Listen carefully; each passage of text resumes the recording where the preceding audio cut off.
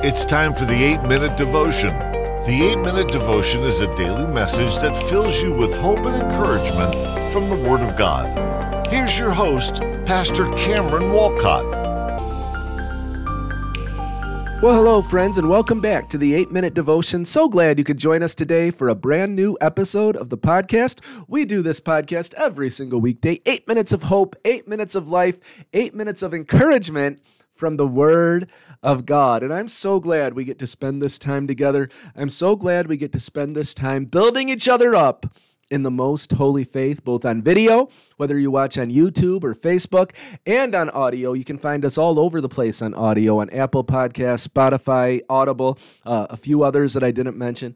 However you listen or watch, I'm so glad we get to spend this time together. And we're going to continue today talking about the wrath of God from the book of Romans. You know, yesterday we talked about the downward spiral of sin, and we talked about how society reaches a point where we not only approve of sin, but we celebrate it. We not only do it, but we celebrate it, and then society tries to make others celebrate it.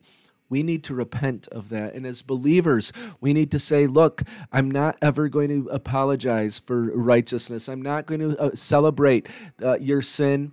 I'm going to speak life. Now, we don't force others to convert. We don't say, well, you either do it my way or I'm going to punish you. No, but we tell others God is real, God's wrath is real, but so is his love and mercy. If you will only repent, Jesus will receive you. And we need to keep that in our hearts and in our minds, because today we're going to see this truth. God's wrath is against hypocrisy. God's wrath is against hypocrisy. And as the people of God who know his love and mercy, as the people of God who go to church, I trust you attend God's house, you go to God's house, we're with God's people. We need to realize that one of the things that God hates the most is hypocrisy. One of the things that incurs his wrath is hypocrisy. He hates when people accuse others of sin that they are also committing. Romans 2 and verse 1 puts it this way. Romans 2 and verse 1.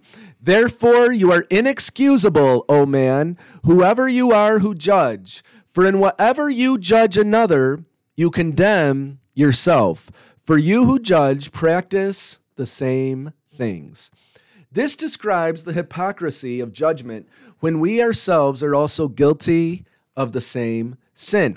Now, this scripture doesn't mean that we should never judge what is right and wrong as believers. We do judge, not based on our own judgment, but based on the scripture, based on the Holy Spirit. There are times that we do say that, well, this is sin, this is wrong. Not because we're perfect, not because we have no faults, but because we see in the Word of God, this is wrong, this is false, and then this is truth. Paul later in Corinthians, he said that the spiritual man judges all things. So he doesn't mean that we never judge. Jesus, of course, said, judge not, lest you be judged. But then later, Jesus said, judge with righteous judgment. So the thought when Jesus said, judge not, the thought here when Paul says it's inexcusable to judge is that we are judging others for the things we are also guilty of. In other words, I'm cheating on my taxes and I see someone else who cheats on their taxes. I'm not cheating on my taxes, by the way, if the IRS watches, but I'm cheating on my taxes. I see someone else cheating and I go, oh, what a cheater, what a crook. I can't believe he's doing that.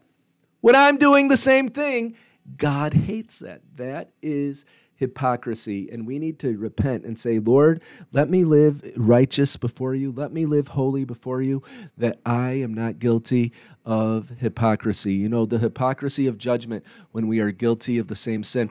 It could, of course, I just use sort of a more frivolous example. I trust we're not cheating on our taxes, but it could be, someone is committing sexual sin, someone's committing adultery, and, we're quick to judge them for that.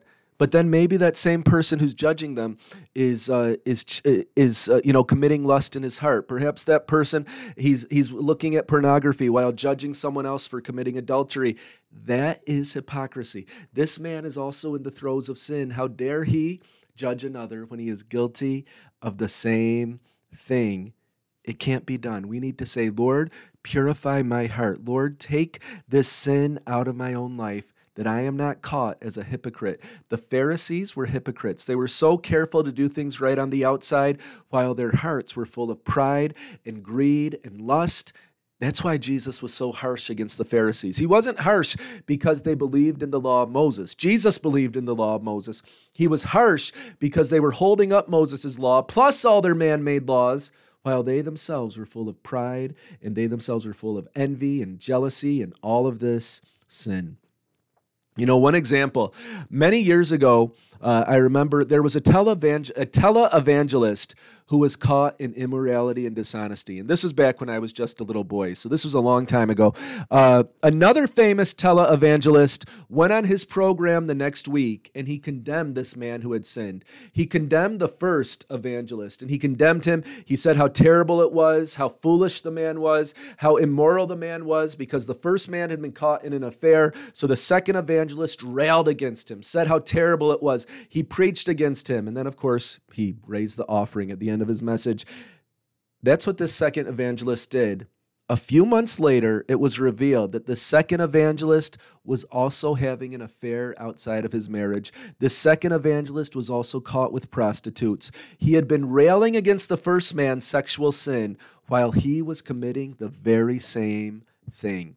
It's a tragedy. And you know, what happened over the next few years, the first evangelist came to a place of true repentance, of true brokenness, while the second was never willing to submit to restoration. He said, oh, yes, I'm sorry.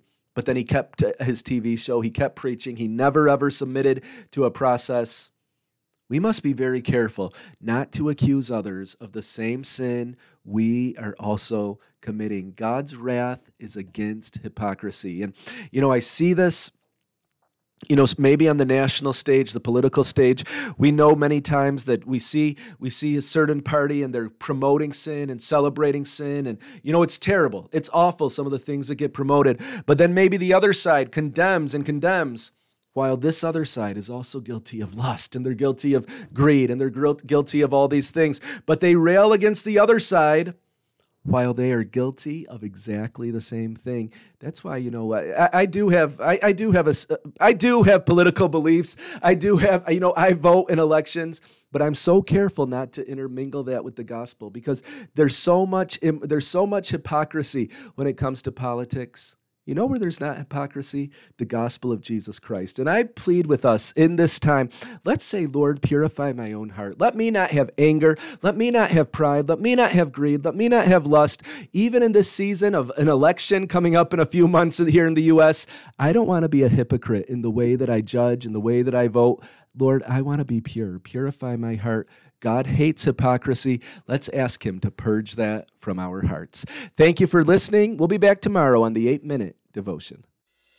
Thank you for listening to the 8-Minute Devotion. Please subscribe, rate, and review the podcast wherever you listen to or watch it. And email us at the8minutedevotion@gmail.com with any questions or comments. May God bless you